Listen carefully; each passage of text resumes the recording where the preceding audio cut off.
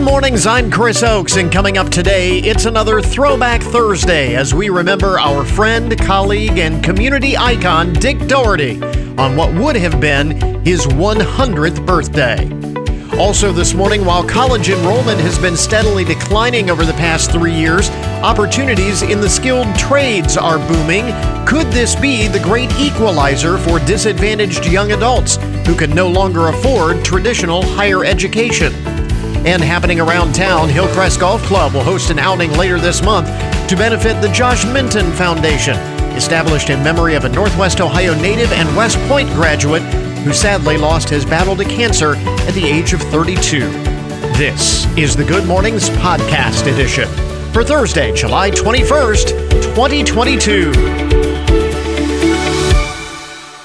If you need a reason to celebrate, other than the fact that it's Dick Doherty's 100th birthday, and that's reason to celebrate, we need a really big cake. That's what we need. It is also Take a Monkey to Lunch Day. It is Invite an Alien to Live with You Day. It is Legal Drinking Age Day. I'm thinking to myself, if you are taking a monkey to lunch and inviting an alien to live with you, maybe you've had a little too much to drink already. You know what I mean? That's Legal Drinking Age Day. Also National Junk Food Day. And it is Be Someone Day today. Be Someone today. This was kind of interesting off the Newswire this morning. You know how divided we are in this country politically these days. It feels like the political divisions in this country are worse than they have been in a very long time. And if you talk with people about this, generally you'll get the response that, if we could just sit down and really talk to each other and listen to what the other person has to say and have these heart-to-heart conversations about whatever issues are coming between us, then it could help heal that divide. We would find that we are closer than we think we are. The political operatives are driving that wedge between Americans intentionally for their own political purposes, and that Americans generally are closer than you might think, and so on and so forth, blah, blah, blah, blah, blah. Right? That's what you hear all the time. I think that's the general consensus. However, a new study finds that is not the case. Researchers at the University of California at Berkeley say that brief conversations between Democrats and Republicans about sensitive political topics did not narrow divisions, and while there was slightly more success when talking about neutral topics, the effect did not last. Co-author of the study, David Brockman, political science at UC Berkeley, said, simply liking the other side's voters more doesn't appear to affect your political behavior. But while the conversations by people across the political divide in the study did not change opinions, he said none of the conversations turned ugly, as they often do, say, for example, on social media, and participants were more likely to say that cross-party conversations are important. So I saw that and I thought that's interesting, but I think it may miss the point. It's not, when we talk about bridging the divide, it's not about changing each other's opinions per se. It's about realizing that even though we have our differences, we're all, good, decent human beings instead of the insults that we throw back and forth on social media. Kind of interesting. I just thought it was the idea that if we could just sit down and have a heart-to-heart, then it could help heal the political divide. Maybe that's not true. Anyway, something to chew on here this morning. A couple of other interesting stories that I found on the Newswire this morning. Among the first things you need to know this morning, or the most interesting and buzzworthy stories, of the day. The stories are worth talking about around the water cooler at work today. Speaking of work, is your workplace toxic? You have a toxic workplace. Here are some signs to watch out for. And this is from, where is this? Where was this? I did not write down the source. I apologize. Not sure exactly. Remember, I think it was in, was it Axios, Politico, one of those? I don't know. Anyway, some signs to look out for to know that if, to know whether or not you have a toxic workplace. A toxic workplace may make you feel trapped, like there is no way to move forward. A workplace that lacks upward mobility is toxic for your career path. Micromanaging, being asked to work more without extra pay is a big red flag of a toxic workplace. And they say beware of unspoken expectations, like being available to work or answer messages at the drop of a hat, even during your time off. Those are all signs of a toxic workplace. Okay? You know, some of those things can probably describe any workplace if you really think about it. I'm not sure. I thought this was an interesting story because I have seen some of these types of stories pop up in the news throughout the course of the summer. Really, the past couple of years, they've had incidents at Cedar Point, at Kings Island, and so on. Young people, teenagers especially, behaving badly in the parks, causing trouble, causing fights, that kind of thing, and generally disrupting the family atmosphere that these amusement parks try to project. Now, the Southern California theme park Knott's Berry Farm, which is owned by Cedar Fair, Cedar Point's parent company, Knott's Berry Farm, is implementing a chaperone policy after repeated fights among younger visitors, including multiple fights that broke out just this past weekend, which led the park to decide to close 3 hours early on Saturday night. This past Saturday, the park had to close early because it was such a melee and get everything under control. Under the new policy, which will be in effect on Fridays and Saturdays, all guests age 17 or younger will need to be accompanied by a chaperone who is at least 21 years of age to enter the park. One chaperone may accompany no more than 3 guests per day. The Code of Conduct says chaperones must accompany their party during entry, remain with their party at all times during their visit, and be available by phone throughout their stay. That's interesting. I think that's a clever idea. I can see that catching on. Unaccompanied teenagers, you're going to cause trouble. We're going to make sure that you are chaperoned at the park. Interesting.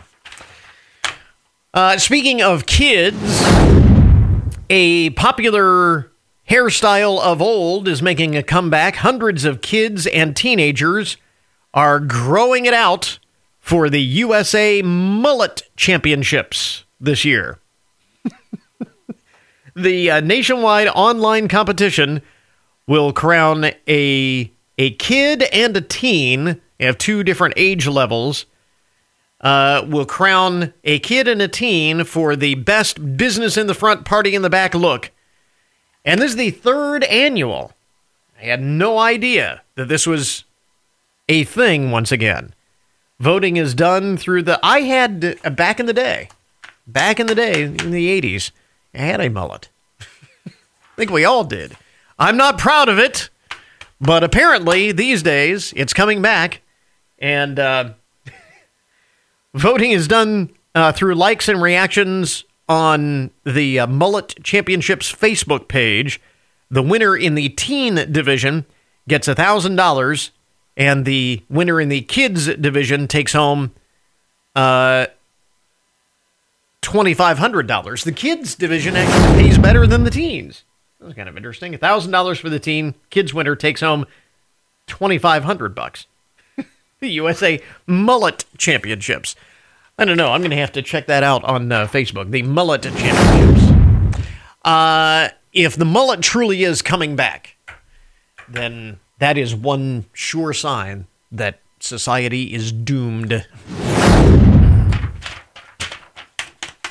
Maybe the pandemic did impact us after all in ways that we couldn't expect. I don't know. Anyway, it was just.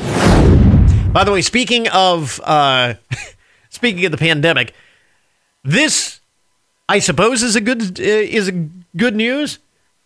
It is back to business in one of the nation's busiest cities. The headline says here, New York City says the amount of public urination incidents on their subway cars is reaching pre-pandemic levels.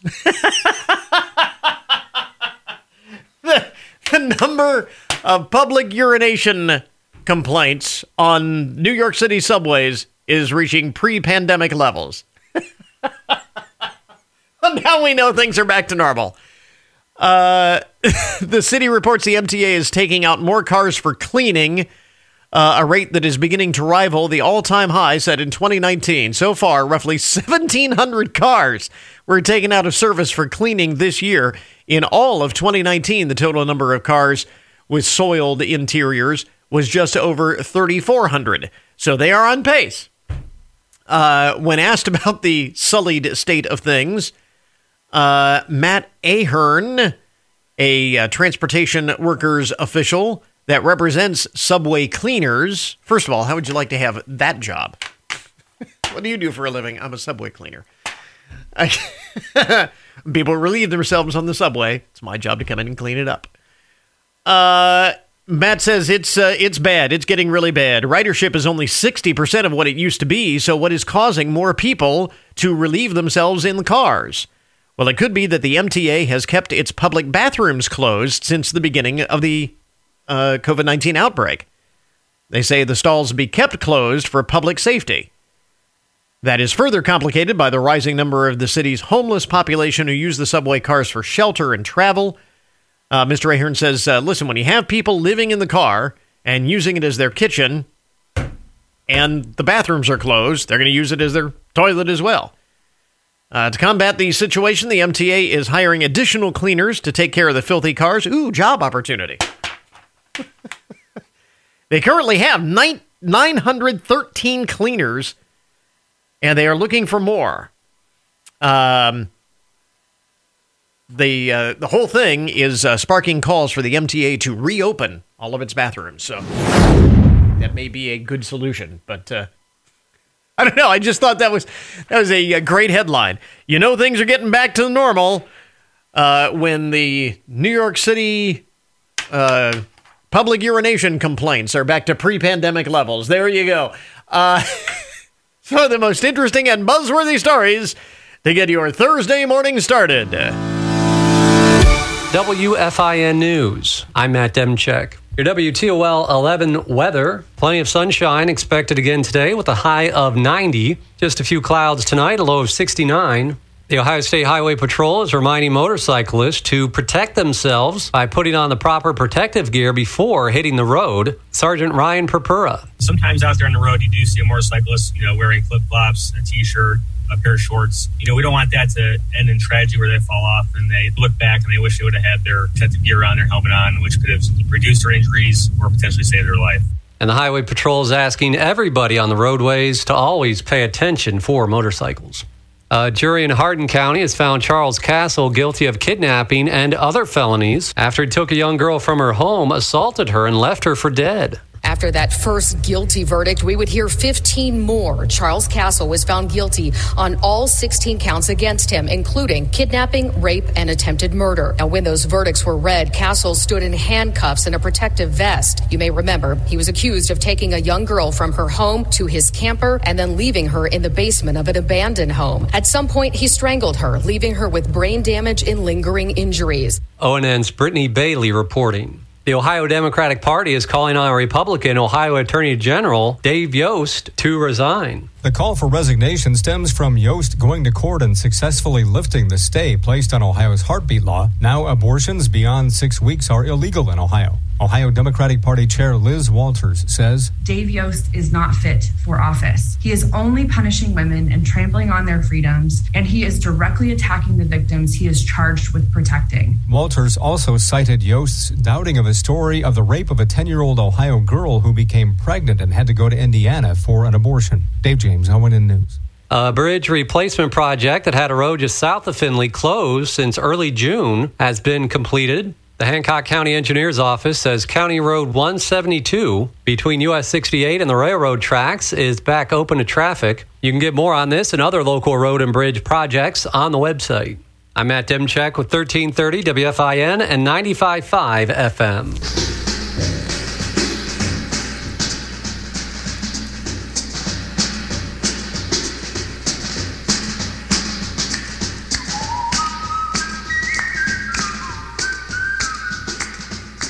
Yeah, for decades, whenever you heard this music, you knew that Dick Doherty was on the radio. In our Throwback Thursday this morning, we are remembering our friend, our colleague, and community icon on what would have been his 100th birthday today. Hard to believe he's been gone as long as he has, 2008, when Dick passed. Dick loved Findlay, and that love was mutual. You would be hard-pressed to find anyone who knew more about the history of our town, especially some of the quirky stories from Findlay's past, and boy, nobody could tell a story like Dick could. For many years, Dick Doherty hosted a feature here on WFIN featuring some of those quirky stories from Findlay's forgotten past. In this segment of A Stroll Down by the Old Mill Stream, Dick recalls the history and the exploits of the Linco Flying Aces. Today I'm going to talk about Lieutenant Joe Mackey and the Linco Flying Aces. As I started planning this program, I realized that there are many people who might not be familiar with the name Linco, L-I-N-C-O. It was the trade name the Ohio Oil Company used for their gasoline. The name Marathon was used for their motor oil, a name that they would later use on all of their products as well as their corporate name, as it is today, the Marathon Oil Company. Now, back to Joe Mackey and the Linco Flying Aces. Joe was famous nationally and internationally for his stunt flying of an airplane. He and his crew worked for the advertising department of the Ohio Oil Company. Later, we'll tell you how it all got started. The public address announcer for the air shows put on by the Linco Flying Aces was a man by the name of Bill Sweet. Before coming to Findlay, he had announced hundreds of air races and air shows all over the United States. He wrote a book, They Call Me Mr. Air Show. There's a copy at the Findlay Public Library, and if you like airplanes, you should check it out. Today I'll quote from Mr. Sweet's book about how he and Joe Mackey got acquainted with the Ohio Oil Company. Bill, along with Arthur Fatso DeBolt and Joe Mackey, were in Lancaster, Ohio, a town that had no airport. The three of them were going to put on an air show out of a cow pasture. Now, that sounds odd today, but back in the 1930s, this was not uncommon.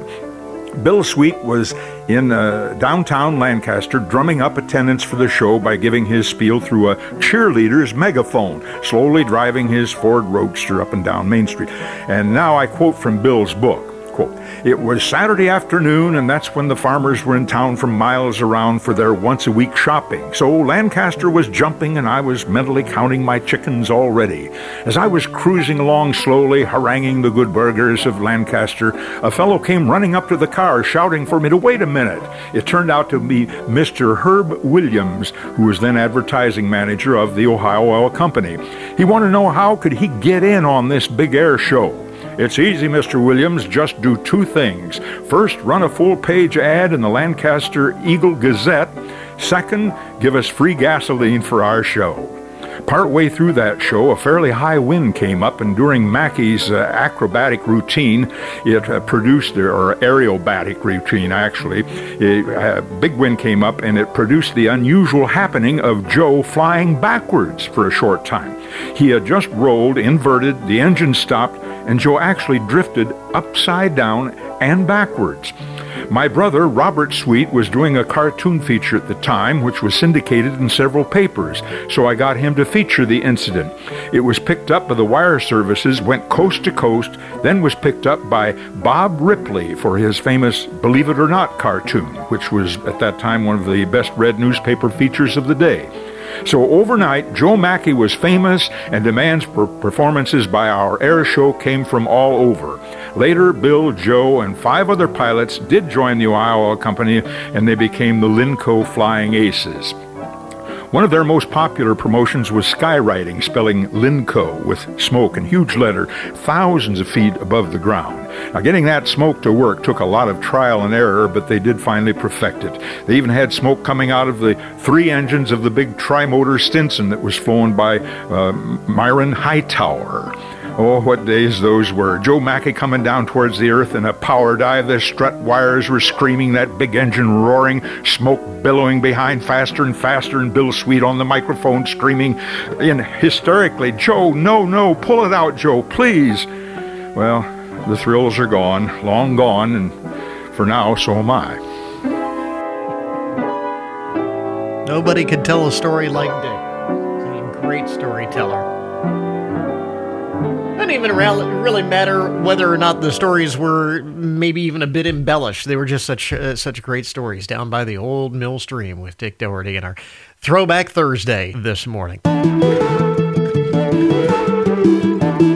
As we mentioned yesterday, it was already becoming more and more difficult to afford a college education, and then along comes the kind of inflation we haven't seen in 40 years, making it even more difficult when everything else eats up such a big chunk of the budget. But while college enrollment is down by somewhere around 1 million students over the past 3 years, skilled trades are booming. Joining us is Letitia Hankey, founder of the Lime Foundation and operator of the Next Gen Trades Academy. Letitia, kind of interesting about that statistic regarding college enrollment being down 7% since 2019. Most of that is actually in 2-year schools, and for years, that's been touted as the more affordable option. So it would appear that it is not just about the cost. That's right. It's not just about the cost. And the thing is that in the trades, we've noticed that more and more young people have been looking for an opportunity. You know, college is great. You know, we all know, we've all been taught and learned, you know, you finish high school, you go to college. Right. But what we've noticed over these, you know, all these years is that that's not always an option for everyone, and that there are other opportunities available as well. So if it's not and that's where the trades come in. So if it's not just the cost, what are some of the other factors that are making the skilled trades? Because they, like we said, are booming, even while college enrollment declines. Skilled trades are booming. Why is that? What are the other attractive points that play into that? Well, you can get into a trade without any training. So what we're learning is that a lot of our young people can actually walk right into a carpentry job, learn how to build, and now they're building homes. Or for me, I'm a roofing contractor. So a lot of my students that have just graduated from high school that come to work with me, they've never roofed before, but we train them. And so they're getting paid to learn how to walk up on the roof and actually install a roof. And that's not costing them anything, right? Yeah. They're not going into debt and getting school loans. And, you know, I just paid off my school loan last year, and I'm 46 years old. Right. You know, I haven't been to college since 1997. So that's what they're finally learning, is that they can actually, right out of high school, go right into a trade without it, you know, costing them a bunch of money, and they can learn and get paid at the same time. Now, we mentioned you are the founder of the Lime Foundation and the operator of the Next Gen Trades Academy. Tell us a little bit more about this. Well, as a contractor, I got together with a bunch of my contractors a few years ago, and we just started talking about what are the things that we suffer with, you know, the most, that we are all related to. And it was all workforce. Every single answer was like, we can't find anyone, especially young people, that want to go into the trades and learn a skill. Mm-hmm. And I said to them, well, what if I was willing to train them? Would you guys mentor and hire them? And all of my contractors said yes. And back then, in 2017, you know, when we first started the program, we only had about 11 contractors. Now we have 169 contractors that are part of the program, because they now see the benefits of actually training someone from scratch rather than, having someone come in who's seasoned with, bad habits and bad attitudes. They're seeing that training some young folks that kind of come in and eager and ready to learn has been very valuable for them. And that's why the program's been very successful. Now, I don't want to make this about race necessarily, but the point has been made that rising college costs exacerbate the gap between the privileged families who can afford a higher education and disadvantaged communities of color in particular. You see skilled trades as kind of the great equalizer here? Well, I wouldn't necessarily say that. I mean, I'm a Black female, in the trades, and there's still such a small percentage of women. Or maybe the better question is, does it hold the potential to be a great equalizer in terms of providing opportunities in that respect? So yes on that. Okay, if we are now educating, especially our at-risk youth, and a lot of them are, minority or low-income youth, we're specializing in making sure that we let that youth specifically know about this opportunity. So is there an opportunity for it to be a great equalizer? Yes, in the future. I think the more that we talk about this and the more that we focus on getting, the young folks, especially in that demographic, involved, we can see, more business owners that are women, that are, Latinx, that are, African American in this industry. You mentioned one of the recurring themes for you and many of your your contemporaries in the skilled trades and business owners in the skilled trades, finding the workforce and getting people into these jobs. Is that a case of lack of awareness about the opportunities that are out there? Absolutely. It's simply lack of awareness. They don't know that, a lot of these students are taught, right, go straight to college. You graduate from high school, you go to college. So they don't know that they can graduate from high school and go straight into a lucrative career. Right. And that's what they're learning. In this program that we do, we teach them that specifically. We're going into the high schools and giving them a second option. Yeah. Have some of our students taken our class and decided to still go to college? They have. But, most of our students, 72% of them have actually moved on to getting a great career in the construction trades. And we've had 251 students go through the program. So if the awareness of the opportunities is one of the challenges, what are some of the career opportunities available? You can go into, they're going into carpentry, electronics, like electrical, HVAC. They're working for like alarm companies where they're doing a lot of wiring, audio visual, automation, solar. I mean, we've got 24 trades right now that they go into. And then we have other trades now, like manufacturing and engineering and architects that are now contacting us as well about the program. So there's so many different trades that they can actually go into, and we allow our students to kind of choose the trade that they want to pursue, and then we work on getting them a career in that industry. So much more wide-ranging slate of opportunities than maybe what people realize as well. Right. There's the standard trades that people know of, plumbing, right? I mean, think of, when you think of trades, you think of plumbers, right? Right. But there's so many more that branch off of that people don't know about. And that's what we're now teaching our young people is that, you want to go into solar, now you can do battery systems, as well. Or the AV part of an automation. There's just so much more out there, and it's been really great to see these young folks really get excited about it. And all of those skills are very much in demand. As you mentioned, you can be compensated very handsomely for those who actually have those in-demand skills. Again, Letitia Hankey is founder of the Lime Foundation and operator of the Next Gen Trades Academy. Where do folks learn more about your programs and about opportunities in these fields? The best place to go is our website, which is thelimefoundation.org. And you can actually read about the Next Gen Trades Academy. And there's a form. If you want the program in your area, you can let us know, and we'd love to talk to you about that opportunity. Letitia, thanks very much for taking the time. We appreciate it. Thank you. Thank you, Chris. Take care.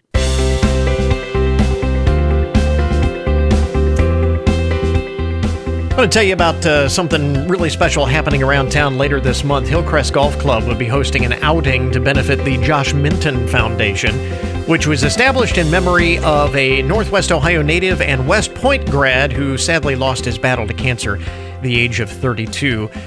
Josh's dad, Bob Minton, is with us this morning. And Bob, tell us a little bit about your son, first of all.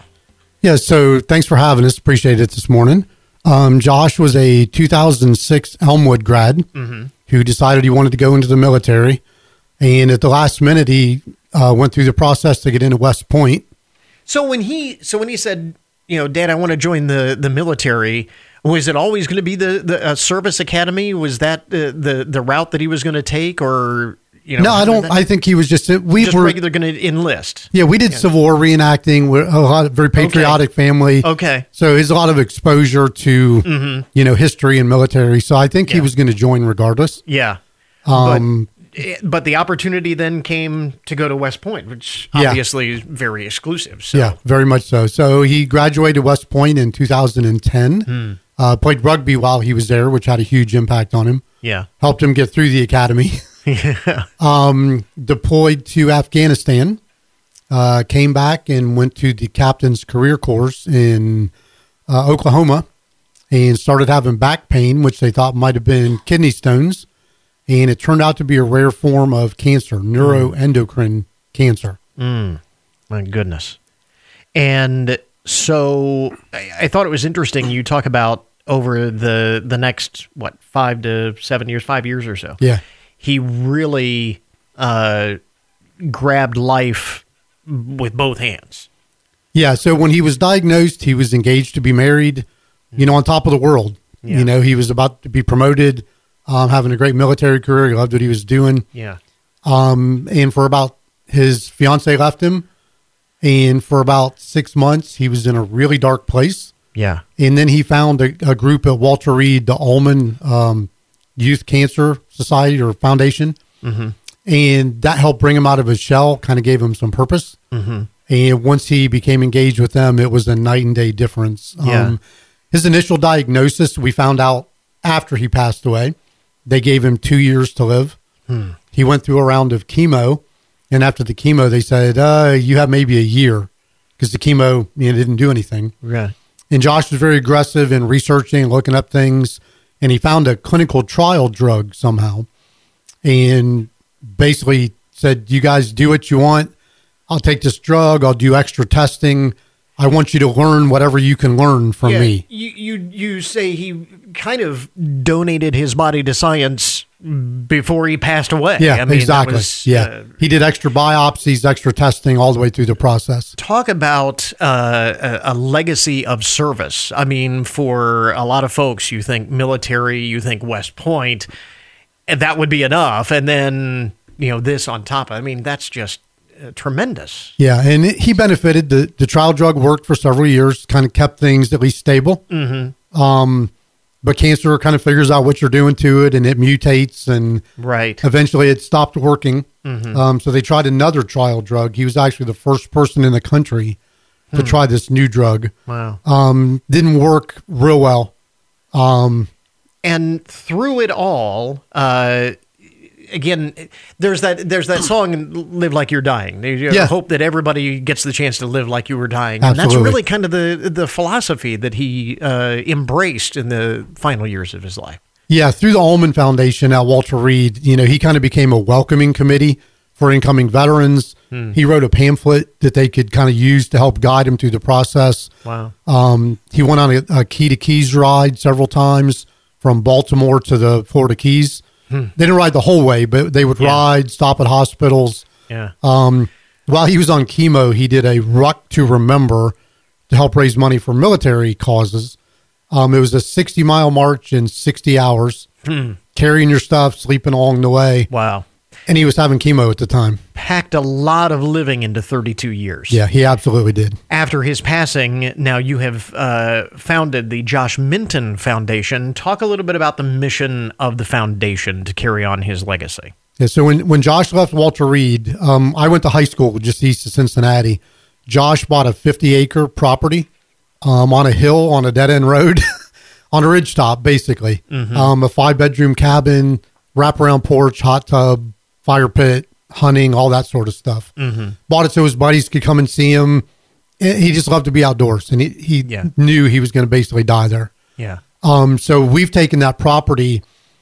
We didn't know what to do. We wanted to honor Josh's legacy. He had done so much. We wanted to keep it going. Mm-hmm. So we turned that into the Josh Minton Foundation, Minton Lodge. And if you've been impacted by cancer, military service, we provide it free of charge for a therapeutic stay. We'll help you with gas, groceries, whatever you need to get there. And just, it's been decorated with a lot of Josh's memorabilia, pictures. It's kind of as he wanted it to be. Yeah. The hope is, I'm assuming that others find in that property the peace that Josh found. Yeah, peace, strength, knowing what he went through, kind of being able to share in his story, his struggle, and maybe, learn from that and just to be able to get away. And unfortunately, it is a reality that his story is not necessarily unique. So you find that there is a need, and it's kind of interesting. There's been quite a response to this. Yeah, there has been. We also have used the property as an Airbnb to raise funds for the foundation. Mm-hmm. And people come to the Airbnb and it's like, wow, we didn't really know the story, and we're able to tell them the story. But, in America, there's almost no families that have not been touched by cancer or military service or both. Yeah. So there's a huge need in that community. So, as we mentioned, you've got a golf outing at Hillcrest later this month to benefit the foundation. Give us the details on this. Yeah, so July 30th, typical golf scramble, 8 o'clock shotgun start. Prize drawings, raffles, skins, mulligans, all that sort of stuff, food. We need mulligans. That's the let's highlight that. There will be mulligans. Yes, if you've golfed with me, you need mulligans. But we started this thinking maybe we'd get 10 or 12 teams and maybe we'd make a little money, maybe a little awareness. We're at 26 teams. Wow. Approaching $15,000 in sponsors. Wow. It's just been unbelievable. Really, really great to see the response and the way Josh's story and the foundation, what you're trying to do with this, have really resonated with it. Because as you said, just about everybody has been touched in some way and can relate to Josh's story. Yeah, absolutely. And I do want to give a shout out to the Elmwood community. We thought maybe we'd get 3 or 4 teams from Elmwood, and people are coming out of the woodwork. I think we have 10 or 12 teams just from Elmwood. That's awesome. So, is there still time to sign up and be a part of this? Yeah, we've got room for 5 or 6 more teams. Okay. The registration deadline is Sunday. All right. Got to let Hillcrest know how many people are coming so they can plan for us. Mm-hmm. We'd love to fill the course. And you actually have a website where folks can learn more about the golf outing, first and foremost, but also the foundation itself. I know there are pictures of the lodge and all of that there. Where do we find that online? Yeah, brotherson3.org, and that's the number 3. You don't have to spell it out. Okay. We actually do have that linked up at our webpage as well at goodmornings.net. So if you want to check that, it's such a wonderful foundation. What a great legacy to honor such a special young man. And again, if you want to learn more, go to goodmornings.net. And Bob Minton with us this morning. Thanks for dropping by. And certainly best of luck for a successful outing and continued success with the foundation. Thank you. We appreciate your support. 20 years of Good Mornings on WFIN. We interrupt this program to bring you a broken news alert. Today's update on the odd and unusual side of the news brought to you as a public service, more or less, of Hancock County Veterans Services. Police in Las Vegas have captured a woman after she allegedly smashed her way out of the back of a cop car. What happens in Vegas stays in Vegas. Smashed her way out of the back of the cop car. A report from the arrest, or the original arrest back July 3rd, says the woman broke out of her handcuffs, smashed a police car window, climbed out of the moving car, and ran onto the interstate next to the Las Vegas Strip. All the while, she was armed with razor blades.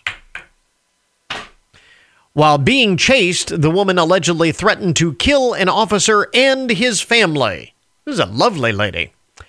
She was captured after the officer used a taser. She was originally arrested on suspicion of lighting a bush on fire in a local desert area, which would be very dangerous. But apparently, that wasn't enough trouble for her. She decided to really go all in, as they say in Vegas parlance.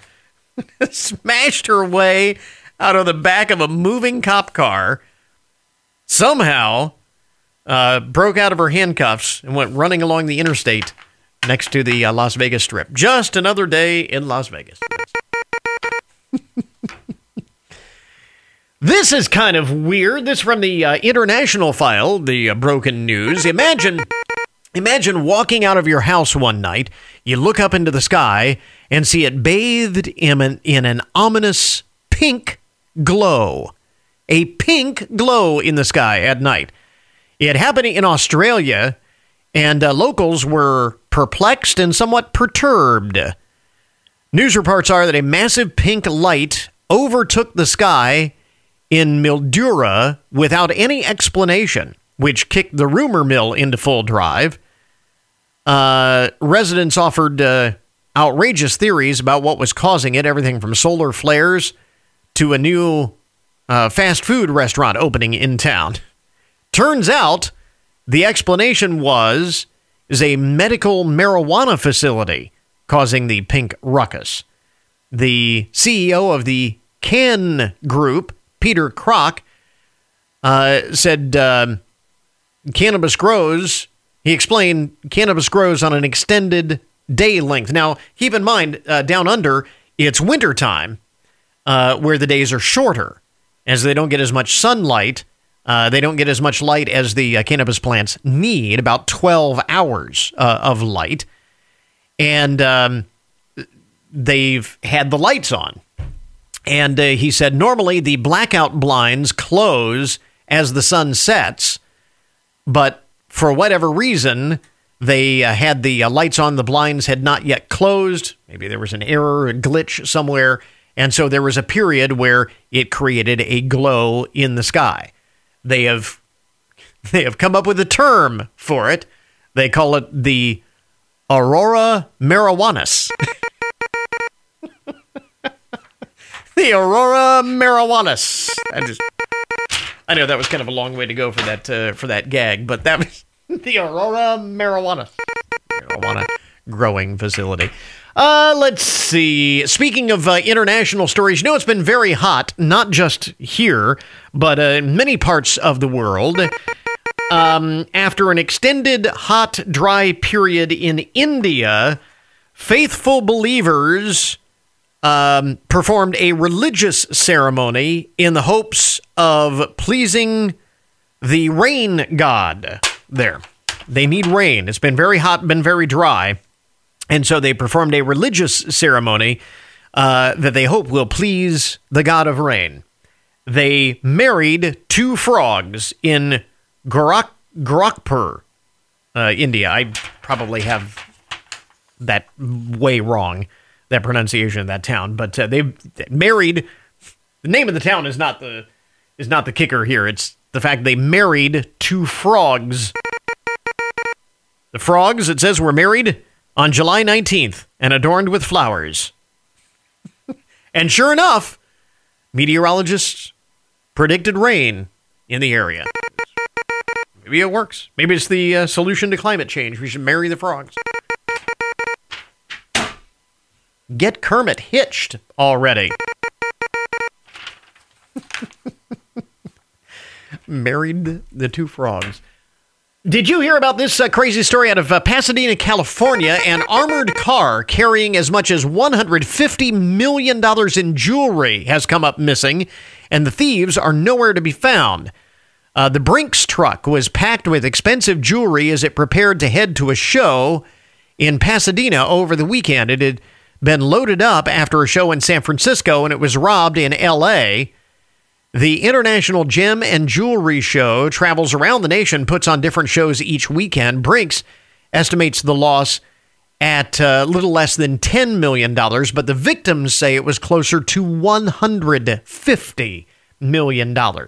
Brinks says little less than 10, but then again, they're on the hook, so they probably would try and minimize the theft. Many of the exhibitors, though, do not insure the full value of their jewelry, and so some have lost their life savings unless they can find this jewelry. But that is crazy. $150 million in jewelry just comes up missing, and the thieves nowhere to be found. That sounds like a strange story. It strikes me, I heard that story the other day, and I'm thinking there's got to be more to that story. You know what I mean? There's got to be. And finally, in the broken news this morning, the odd and unusual side of the headlines, Kashante Short is suing the man who stood her up on a date. Richard Jordan is the guy's name, and he is being sued for $10,000. According to a report from TMZ, she is claiming intentional infliction of emotional distress because he did not show for their date, which just so happened to be on her late mother's birthday. So it was extra painful. This is a story out of Flint, Michigan. The hearing, the case went to a hearing before Judge Herman Marable Jr., and as expected, things did not go smoothly. Ms. Short and the judge erupted into a heated disagreement. That never ends well. When you argue with the judge, generally does not end well for you. The judge asked the woman if she understood what perjury meant. For the record, she had accused the man of committing perjury for supposedly lying on his dating profile. Now, that's not what perjury is, so the judge took offense to that. It was just a little perturbed at this whole suit, which clearly he felt was rather frivolous. Ms. Short alleged the judge was insulting her intelligence. As for Mr. Jordan, he was quiet during the entire hearing, other than saying he thought the entire thing was a waste of time. A video of the virtual hearing, which shows Mr. Jordan making some expressions as Ms. Short loudly quarreled with the judge. "I'm not going to sit here and go back and forth with you," the judge finally says, after she tried putting words in his mouth. "You need to be quiet while I'm talking." He then muted the woman's video and explained she filed her suit in the wrong court. Basically, she went to the criminal district court when the matter was a civil matter, so the judge punted it to his colleagues in circuit court. He also put the woman on the hook for paying all of the filing fees, noting that all the charges would be dismissed if she doesn't pay up by the deadline. So the whole thing did not end well for her. She tried to sue this guy for standing her up on a date, tried to sue him for $10,000 for standing her up on the date. And I'm looking at this story and I'm thinking to myself, who did he dodge a bullet? You know? Man, did he dodge a bullet. Even if for some reason he was ordered to pay the $10,000. Let's say that she got what she wanted and he had to pay the $10,000. I'd still say that he dodged a bullet. I still say that he got the better end of that deal. Think about it. There you go. That is the broken news this morning. This update on the odd and unusual side of the headlines brought to you as a public service, more or less, of Hancock County Veterans Services. We now return you to your regularly scheduled programming. This Thursday marks Dick Doherty's 100th birthday. WFIN remembers this cherished member of the community as well as our friend and colleague with a 2-hour tribute Thursday night from 6 until 8. The tribute was broadcast on the day of Dick's funeral service, October 16, 2008. Join us in remembering Dick Doherty, Thursday night from 6 to 8 on 1330 WFIN, WFIN.com, and 95.5 FM.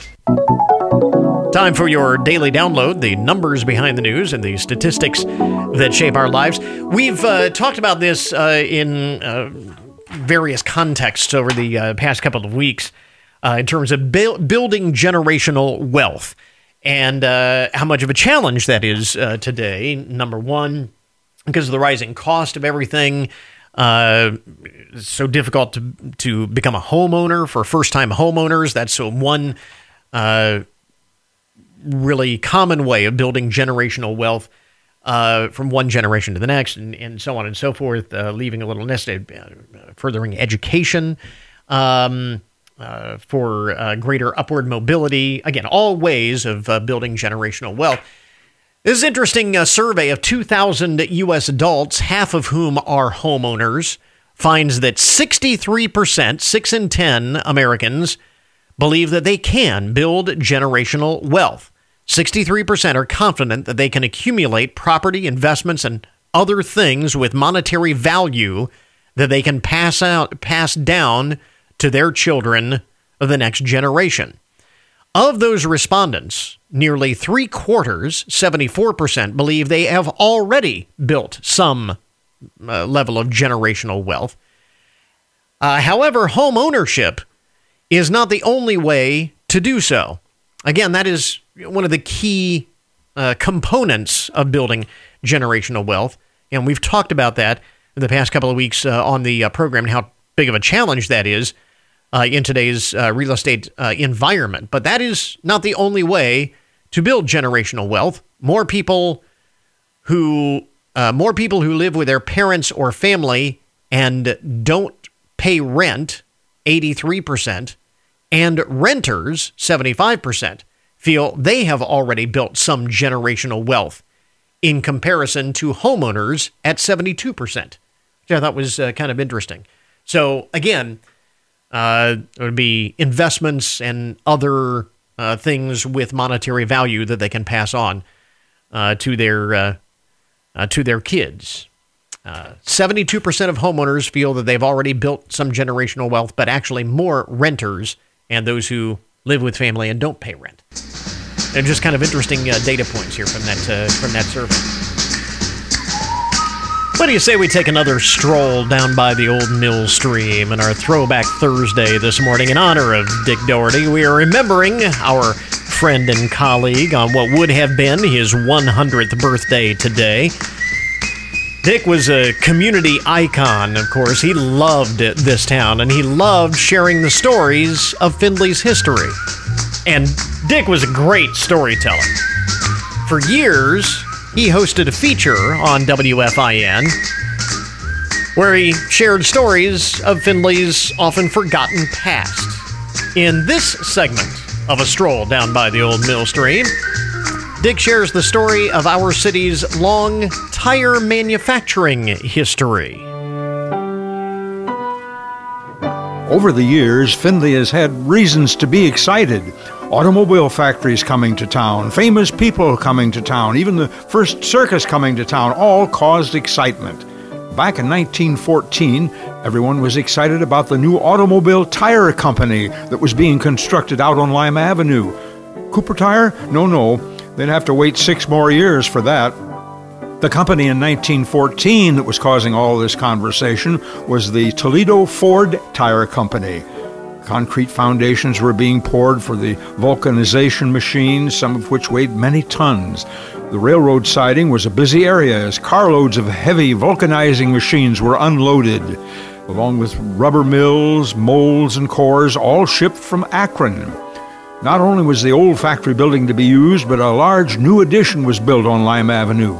Finally, in June of 1915, the Toledo Ford Tire Company was in operation, with the first new tires now being manufactured.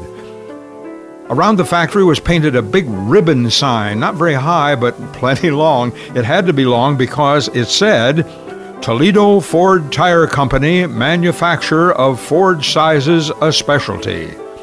About 1,000 local automobile owners bought stock in the company. They were making about 50 tires for the Ford Motor Company each day. They also made horseshoe pads. Really more comfort for Dobbin, huh?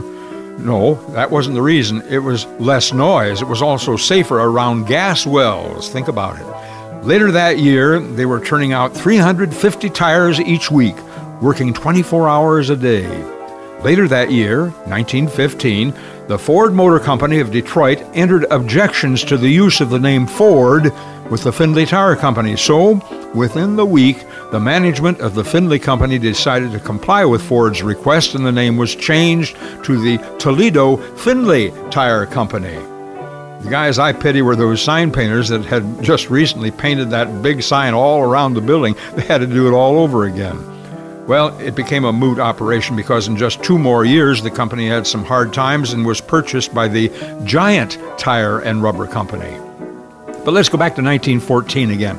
About the same time the Toledo Ford Tire Company was getting moved into their factory out on Lime Avenue, 2 brothers-in-law over in Akron purchased a company that was producing tire patches, tire cement, and tire repair kits. They were Messrs. Schaefer and Hart. 2 years later, they acquired the Giant Tire Company, an Akron factory that was in the tire rebuilding business. In 1917, the Giant Tire Company, with Mr. C.E. Hart as president, moved to Findlay, taking over the buildings that were vacated by the now-defunct Toledo Findlay Tire Company. About this time, Mr. I.J. Cooper of Cincinnati became a major investor in the Giant Tire Company. The Findlay plant employed 29 men. After a fire destroyed the main building of the Giant plant, a new plant was built, and the new tires were marketed under the name of Cooper. These were sold by Mr. Cooper through his chain of wholesale stores, which he had renamed the I.J. Cooper Rubber Company. In 1921, the Cooper Corporation was formed, and the 2 businesses, Cooper and Giant, operated in 2 separate plants right here in Findlay. Then in 1930, the Giant Tire Company and Cooper Incorporated merged with the Falls Rubber Company of Cuyahoga Falls, Ohio, to form the Master Tire and Rubber Company, with Mr. I.J. Cooper as president. Tires were manufactured under various private brand names such as Cooper, of course, Falls, Giant, Hoover, Savage, Williams, Swinehart, Tigerfoot, Englert, and Linco. During World War II, the company converted to full war production on pontoons and landing boats, life belts, waterproof bags, and secret camouflage items such as decoy torpedo boats. Following the war in 1946, the firm's name was changed to Cooper Tire and Rubber Company, and as they say, the rest is history. Yes, but not just Findlay history, but history all across the land. Mississippi, Indiana, Arkansas, Washington, even in some foreign countries. Tires selling now in virtually every country in the world. If only they could have known then, in 1914, that really would have caused some excitement.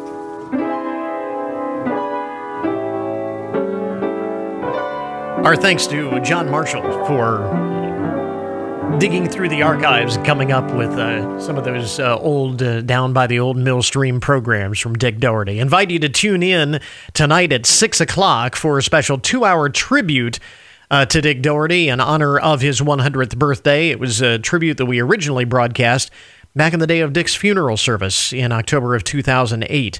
That is tonight at 6 o'clock. You're on 1330 WFIN, WFIN.com, and 95.5 FM. Our Throwback Thursday this morning.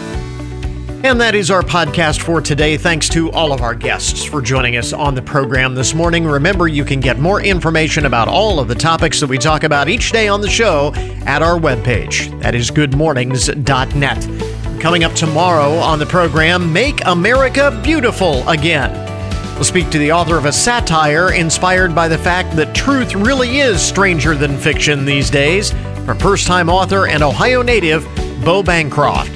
So until tomorrow morning, that is Good Mornings for this morning. Now that you've had a good morning, go on out and make it a good day. We'll catch you back here tomorrow.